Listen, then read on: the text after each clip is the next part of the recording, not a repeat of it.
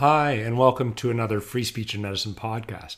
This is the last in the speaker series introducing the speakers who will be appearing at our Free Speech and Medicine conference next week in Bedeque, Nova Scotia.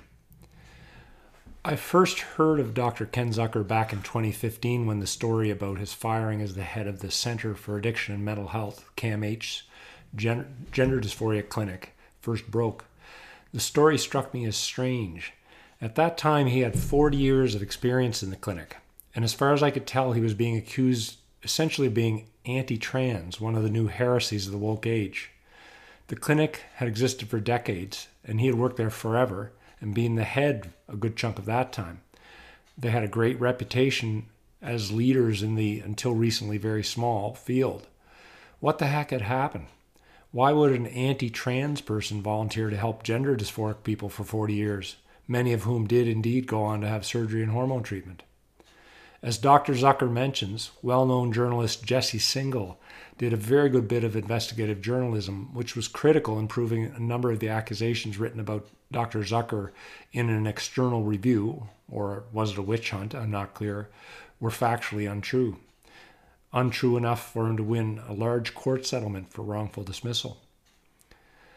As an interesting aside, as I read more about the details of his case, I realized Dr. Zucker and I have a strange intermediary connection, which he alludes to at one point later in the podcast. One of those 6 degrees of Kevin Bacon things that gave me enough insider knowledge that even before Jesse Singal's piece came out, it had me even more suspicious of the odd criticisms about Dr. Zucker.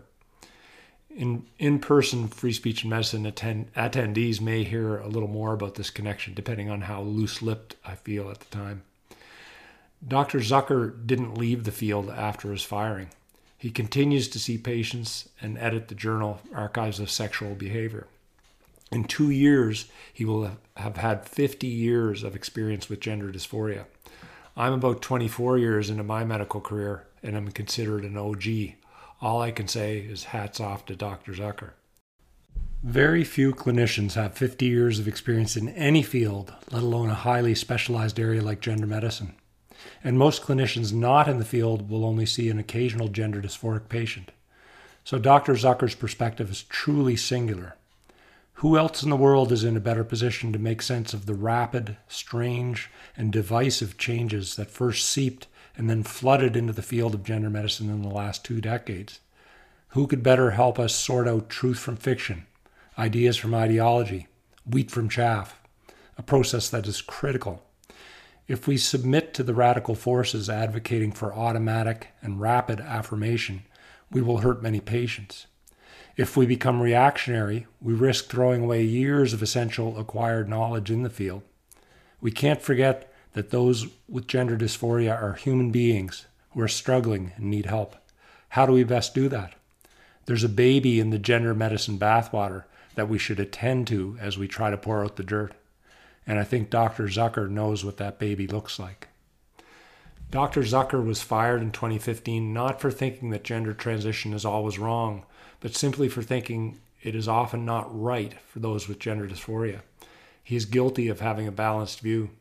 This makes him unfit to head a gender medicine clinic in the age of woke, but it makes him perfect to speak at Free Speech and Medicine. Some of you listening will hear Dr. Zucker in person in Bedeque next week. You can still sign up for the conference at freespeechandmedicine.com. For those who don't make it, remember to stay tuned for online events later this year and early next, one of which will be a replay of Dr. Zucker's talk with live Q&A with him afterwards. Thanks very much again to him for speaking with me. Hello, Free Speech and Medicine podcast listeners. Thanks for tuning in to the last in our speaker series for 2023 Free Speech and Medicine Conference coming up soon in Bedeque, Nova Scotia. Tonight, I have the great privilege of talking to Dr. Ken Zucker. Dr. Zucker is a man who I believe is maybe the foremost expert in the world on gender dysphoria, and I would certainly say in Canada. Now, he may not want that title, but I'm going to give it to him honorarily tonight. One of the reasons that we wanted Dr. Zucker at our conference to talk about this thorny issue is that he has a very long history in that realm.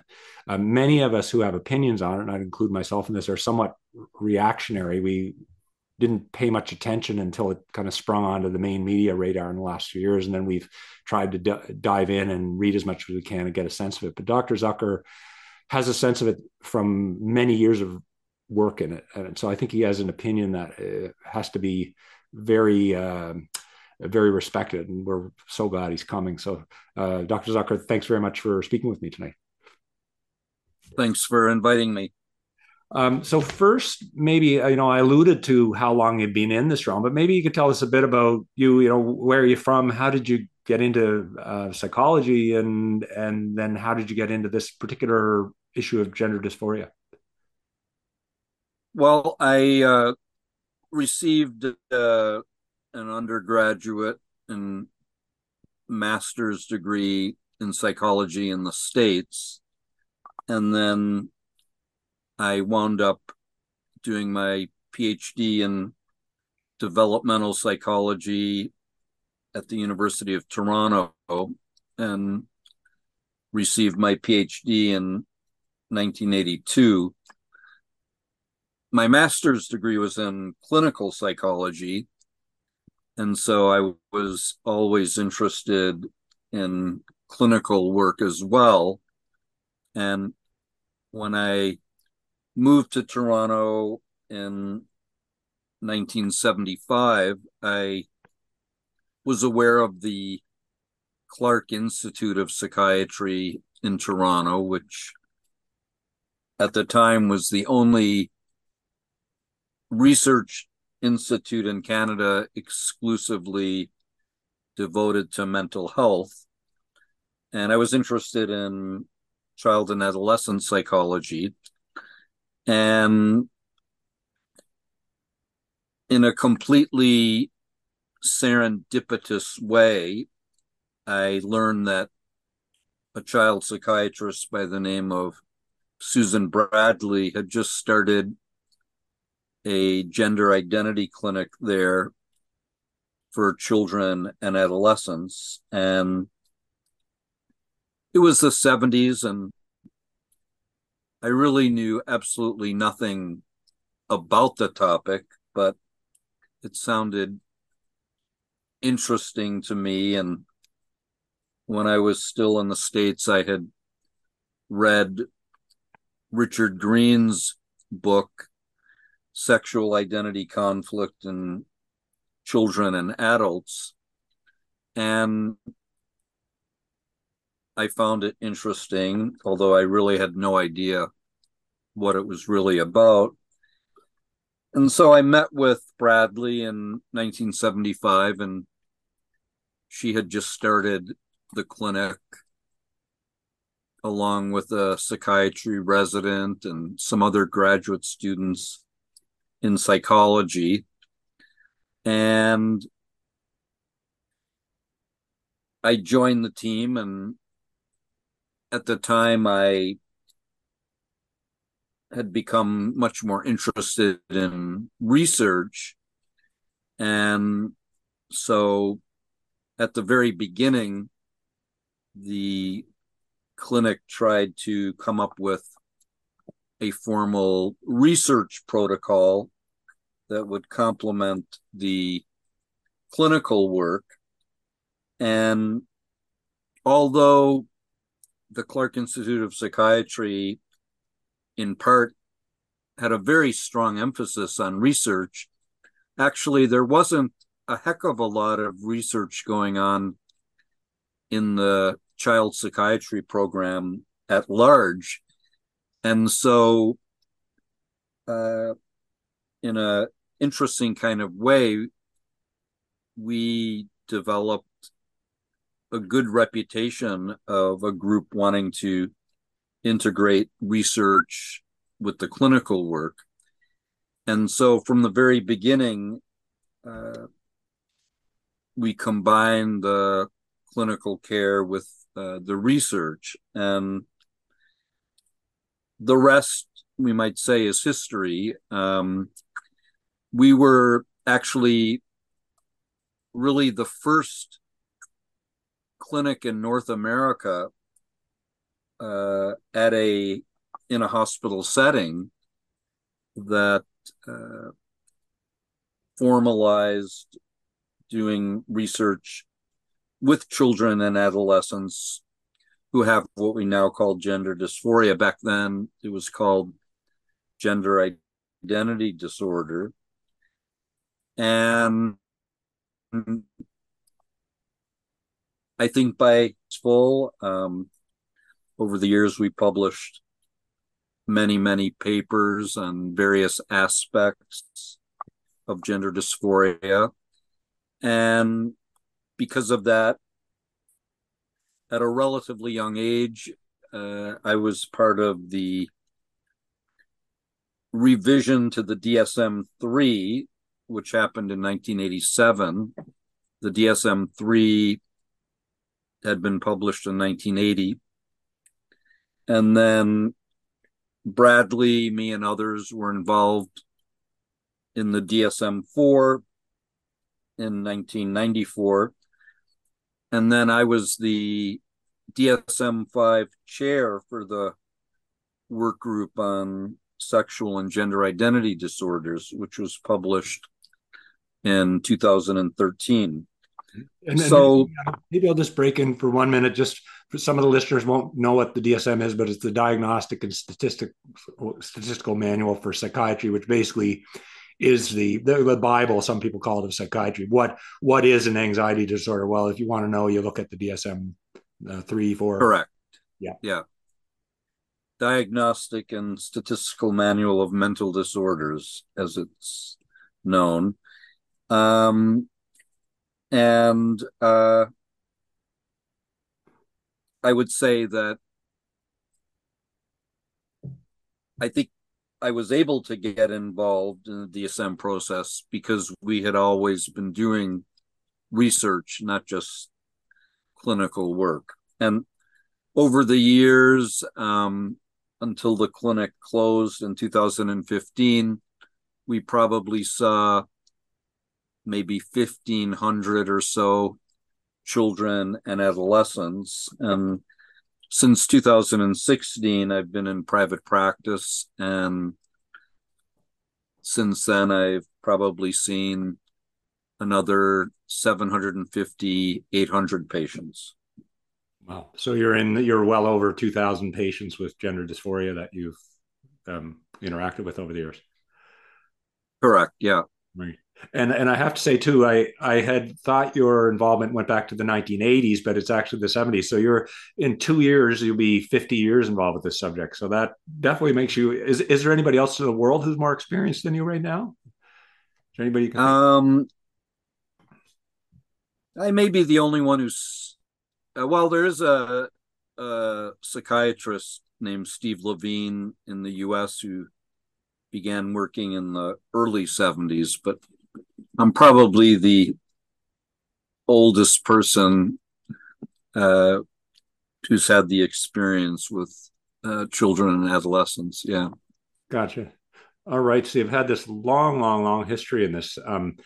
So many of us have felt a real, what would you say, a real seismic change in this field in the last, well, 10 years, but especially 5 years. And gender dysphoria, or the idea of somebody who was trans, was kind of not fringe is the wrong word, but a rare thing. That most of us as physicians, even if we practiced our whole lives as a primary care physician, we might never have a transgender patient, a gender dysphoric patient. Psychiatrists would deal with them occasionally. I think Julie said she's had a couple of patients through the years, but then suddenly, just in the last number of years, this became front and center. You can't listen to the news for more than a few minutes without hearing about this issue. It seems to be every school has a number of kids who are identifying as the opposite sex, and it's a real very thorny problem, both for administrators at schools, for teachers, for parents, and not to mention the distress of the actual patient. So what's your thoughts? And I don't know it's not a long podcast typically, but can I even reasonably ask that? What do you think has brought this from being a rare issue to front and center just in a very short time? Uh, I can have a crack at that. Back in the day, I used to write about how specializing in this area kind of was an outlaw activity within clinical psychology and psychiatry, that most people either had no interest in the topic or had no experience in the area. And so those of us who worked in the field were considered kind of weird. Um, and you're right. The number of patients that we would see was certainly not huge, and you couldn't compare it to kids, say, with ADHD or anxiety or depression. But during the 70s, 80s, and 90s, we certainly saw enough children that we could cobble together a pretty good program of research. During those decades, however, we didn't see a lot of adolescents. So in the first few decades of my work, I focused more on children because we saw so many. So I would say since the early 2000s is when we started to see a real sea change in this population.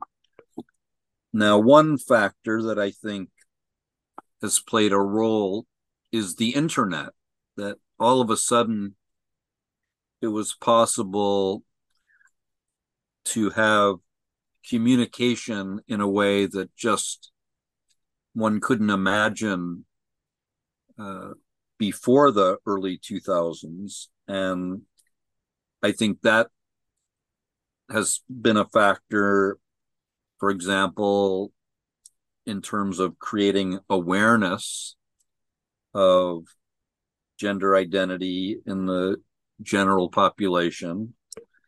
And I think the internet also helped create or allow there to be more political considerations that were much harder to communicate.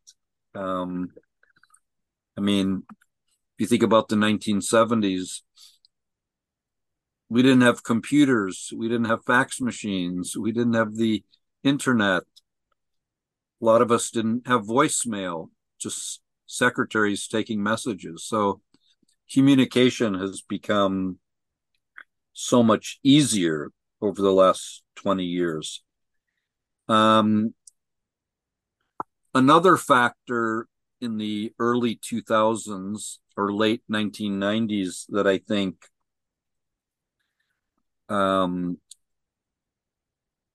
was associated with the increase in the number of adolescents that we were seeing is that in the 1990s, a group from the Netherlands started to talk about the use of hormonal treatments for adolescents, with the idea that one way you could lessen the distress that adolescents were experiencing with regard to gender dysphoria was to put them on puberty blockers or hormonal blockers, which would suppress their somatic feminization or masculinization. The idea that maybe that would lessen distress and give adolescents more time to think about how they were feeling. And that was something that interested us in Toronto because I think over the years we had evolved what might be called a developmental perspective on gender dysphoria development, where we had the view that with younger kids. And by younger kids, I mean children as young as 2 or 3 years old that we might see in the clinic. And I think our view, for various reasons, was that with young children, it was really too soon to prognosticate how they would wind up in terms of their gender identity. Whereas at the time, I think we felt that for adolescents, things were more likely to be consolidated or locked in. But back in the 80s and 90s, certainly no pediatric endocrinologists wanted to have anything to do with this population. And one was in sort of a holding pattern where one couldn't make a referral to an endocrinologist or to an adult gender identity clinic until the patient turned 18. But in the late 90s, we began to collaborate with an adult endocrinologist who was willing to put adolescents on hormonal blockers if we thought it made sense. And so for some of our adolescent patients, we began to recommend hormonal suppression as early as 1999 or 2000. And I think we were really the first group in North America to do that. I think that over the past 20 or so years, there's been a gradual lessening of stigma of people who have gender dysphoria, just like, let's say, in the 90s, late 80s, there was a lessening of stigma with regard to sexual orientation. And maybe that lessening of stigma resulted in more adolescents, for example, coming out and telling their parents or contacting a clinician and saying that they think that they had gender dysphoria or were identifying as transgender, and they wanted help for it. And so in Toronto, we started to see this rather marked increase in the number of adolescents being referred to the clinic. And if we accelerate up to the year 2023, it's now a worldwide phenomenon where large numbers of adolescents are being seen in specialized clinics with numbers that are just notably larger than was the case back in the day. That increase has come with some interesting other developments. So, for example, beginning in the mid 2000s, we started to notice a change in the sex ratio of the adolescents that we were seeing. Over many years, we always saw more boy children than girl children at a fairly marked difference, maybe 3 or 4 boys for every girl. And the younger the kids were, the sex ratio was even larger. But going back to adolescence, in the mid 2000s, all of a sudden we saw a flip in the sex ratio from one that favored males to one that favored females. So in what I call the old days, about 70% of the adolescents that we saw were male. Starting in the mid 2000s, it was perfectly flipped. And now everyone sees about 70% males to 30% females. And we actually published the first systematic paper back in 2015 noting this shift in the sex ratio now favoring females, both in Toronto and a clinic in Amsterdam, the Netherlands. And since that paper came out, I mean, everybody all across the world is reporting the same shift to more females than males. And it raises a lot of interesting questions about, how do we explain the disproportionate number of females? The additional complexity in more recent years when it comes to adolescence is that we're now seeing many more teenagers who do not have the classical early onset history of gender dysphoria. And by that, I mean kids who showed signs of gender dysphoria during the preschool years, or let's say more mild instances of marked gender nonconformity. And all of a sudden, we started to see more adolescents, particularly females, who didn't have any developmental history of gender dysphoria until around the time of puberty, grades 6, 7, 8.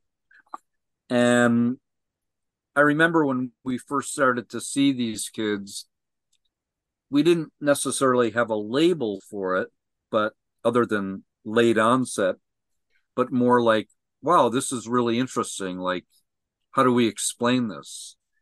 How do these late onset kids challenge our models of gender development in general?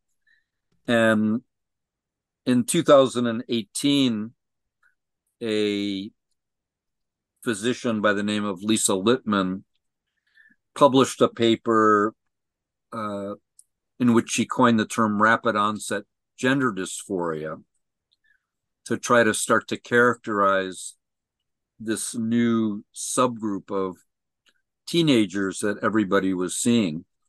And in my own experience over the last few years, I certainly see a lot of adolescent girls and boys who fit the ROGD profile. And I think it is a new clinical phenomenon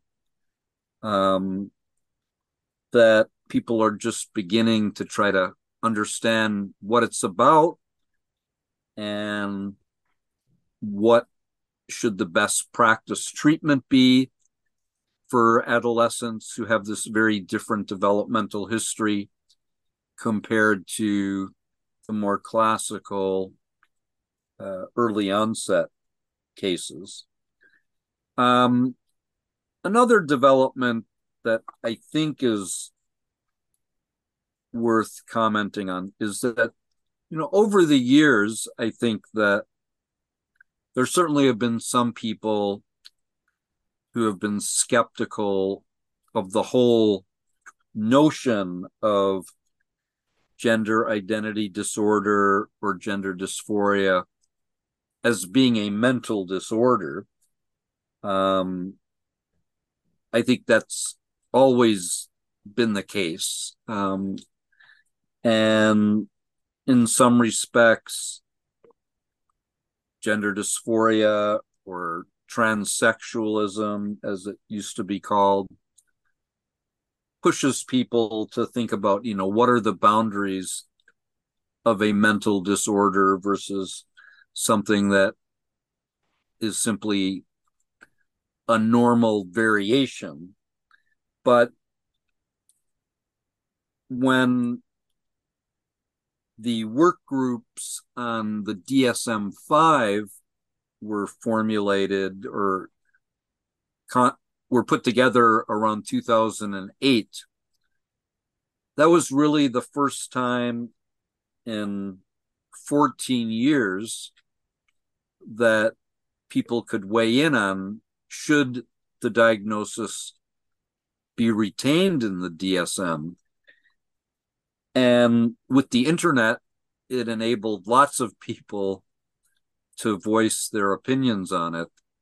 And so my work group, which consisted of myself and four other people plus external consultants, we had to discuss an overarching issue, which is, should the diagnosis remain in the DSM or should we recommend that it be removed? And our group recommended that it be retained for various reasons. One argument that one person on the committee made was that if it was removed from the DSM, it would really limit access to care. Mm. So, for example, say in the US, why would any private insurance company want to pay for any kind of treatment if there wasn't a diagnosis?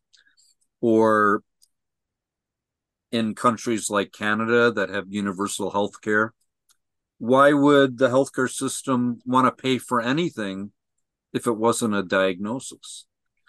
And so we recommended that it be retained, with modifications that we had made to the criteria, etc. And it's a very interesting debate. So, for example, there are some people who say, well, there should only be a diagnosis for adolescents and adults because children don't require medical care, meaning hormones or surgery, whereas adolescents and adults might require those things. And there you can start to see some of the politics. So, for example, I don't particularly agree with the argument when it comes to children with gender dysphoria that there's nothing to treat, because I think it's certainly possible that a lot of children with therapy can be helped to lose their gender dysphoria so they feel more comfortable with a gender that matches their birth sex. Not all people agree with that. You know, there are some clinicians nowadays, parents and others, who recommend that a young child with gender dysphoria simply be allowed to transition and live socially as a member of the other gender, which is a very different way of reducing their gender dysphoria, because it probably puts them on a track where later on they'll require hormones and probably surgery. But the diagnosis, continues to elicit lots of debate about what is the best way to help people with gender dysphoria. In more recent years, a further development in the field is that we are probably starting to see more late adolescents and young adults who have gone down a biomedical pathway and then regret that they did that. And some of these late adolescents and young adults have not only had hormone therapy, but also irreversible surgery. And these people are called detransitioners, who have regretted the treatment they have had. So there's a lot that's up in the air these days about what is the best way to treat children and adolescents with gender dysphoria. And as I've written somewhere, working in this field is never boring. Mm-hmm. Yes, I can see why. So I'm going to probably pull out a couple of threads out of what you have talked about, and as we start to wind down here, I'll maybe focus on a couple of other things. So, something you said there is suddenly controversial, I'll say, because it wasn't 10 years ago, I didn't think, but you said that perhaps the best path for all gender dysphoric children is not to transition, right? And that can get you in a lot of trouble these days. And I believe it sort of did get you in a lot of trouble, if I'm right, back in 2015. It's more or less that idea. And I don't want to ask you to talk about something you're not comfortable to talk about, but you were, after many years as the head of the CAMH clinic, you were, let's say, defenestrated. Yeah, the clinic was closed and I was executed, um, and no longer had a job. And there, I think various factors were part of the story. In retrospect, part of the story that I put together is something like this: that over the years, people would direct criticisms at our clinic, more so regarding children than adolescents, because with the adolescents, we were supporting biomedical treatments in certain cases, which was kind of cutting edge at the time. Um, but there were critics who didn't like the idea that we had this perspective that young children with psychotherapy could be helped to feel better about their gender. And these included local folks in the Toronto area. And when they would kind of lob these criticisms at me or the clinic, I remember thinking, none of these people have ever like contacted me and said, what exactly are you guys doing there? Because over the years, I always invited anybody who wanted to come to the clinic to see what we did. They were welcome. And many people from all around the world would come and visit the clinic, sometimes for like 3 months, 6 months, a year. So I think my view at the time was, I'm going to just ignore these people because A, they've never met me, they've never spoken to me directly in their life. And so I just kind of let it go.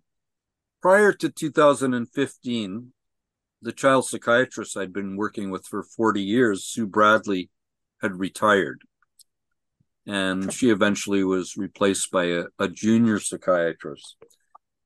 Bradley had a lot of status in the Toronto child psychiatry community. She was the head of the division of child psychiatry at one point for almost 12 years. I think that as I look back on it, her retirement left me and the clinic more vulnerable. And it co-occurred eventually with a change in some of the administrators in the child program. And one person who stepped down, had been supportive of us since the mid 1980s, was no longer involved. And I've thought in retrospect, when local activists came after the clinic in late 2014, I've thought about, if Bradley and this other administrator were still there, it would have been shut down immediately. But I think that, as I reflect back on it, I was an early example of cancel culture, that some of the administrators wanted to be seen as politically correct and fashionable. And there was nobody effectively there to push back on the position that they were taking. And, that it led to an external review, which at the time, as it was taking place in 2015, I think we were of two minds. Either we're going to just be found guilty of some misdemeanors and some changes would be made, or the external review was basically a setup to close the clinic down for political reasons. So an external review happened. One of the external reviewers was a child psychiatrist who I had known for many years, who used to refer patients to the clinic. And then the other one was from Eastern Canada. We've talked about that person in the past, but no need to mention the person's name. Mm-hmm. And as this review went on, at one point we were promised that we would get to see a copy of the external review before any final decision was made. That never happened. I was only shown the external review on the day that the clinic was closed and I was fired. And I remember when starting to read it, there were some egregious errors in it, including certain accusations about how I treated a particular patient who, as it turned out, was never a patient of mine. And I realized at that moment there was no point in even saying anything. And then I was informed, well, the program is moving on. We're not going to have the clinic. Therefore, we don't need to have you. And I was offered a taxi to go home in, but I had my car in the parking garage. So I was walked to my car. And that was after But how many years there had you been there? well, I started as a graduate student in 1975. So So it was 40, at 40 40 years, I years, guess. you got walked to your car. Mm, Yeah. wow. I consulted with a lawyer who was very good, and we did file a lawsuit against the Center for Addiction and Mental Health and one of my ex-bosses. You could only name one person in the lawsuit. So there was the hospital and this one boss. So it went through a process. There were attempts at mediation, which didn't really go anywhere. The financial offer was not particularly acceptable. And so we wound up in the summer of 2018 having a final mediation, which was not successful. And by the end of the summer, we were going to be going to court in October. And right before that long weekend at the end of August, the CAMH faxed my lawyer a considerably higher financial offer, which wound up being around $545,000. Plus, they paid all of my legal fees, which came to around 175,000, which seemed like a reasonable offer. Plus, I had non-financial conditions as well, including that the hospital publicly apologize for a particular comment that was leveled against me. And the CAMH agreed to all of my non-financial conditions as well. So Mm. I settled in the fall of 2018. And I should mention one thing, which was a U.S. journalist by the name of Jesse Singal accidentally stumbled across my story right at the beginning of 2016, a few weeks after the clinic had been closed. And he did this incredible investigation, including tracking down the patient who claimed I had said something about them and was able to document that it wasn't me by showing this person an array of pictures. And so the person said, oh, it was this person who said this, not Dr. Zucker. And once that it became known when he released his story, the CAMH immediately took down the external review from their website. And I think it was his investigation that eventually led to the settlement that I made. Right. Wow. Um, Quite a story. Um, and, since then, this field has become more and more political in ways that it's hard to imagine.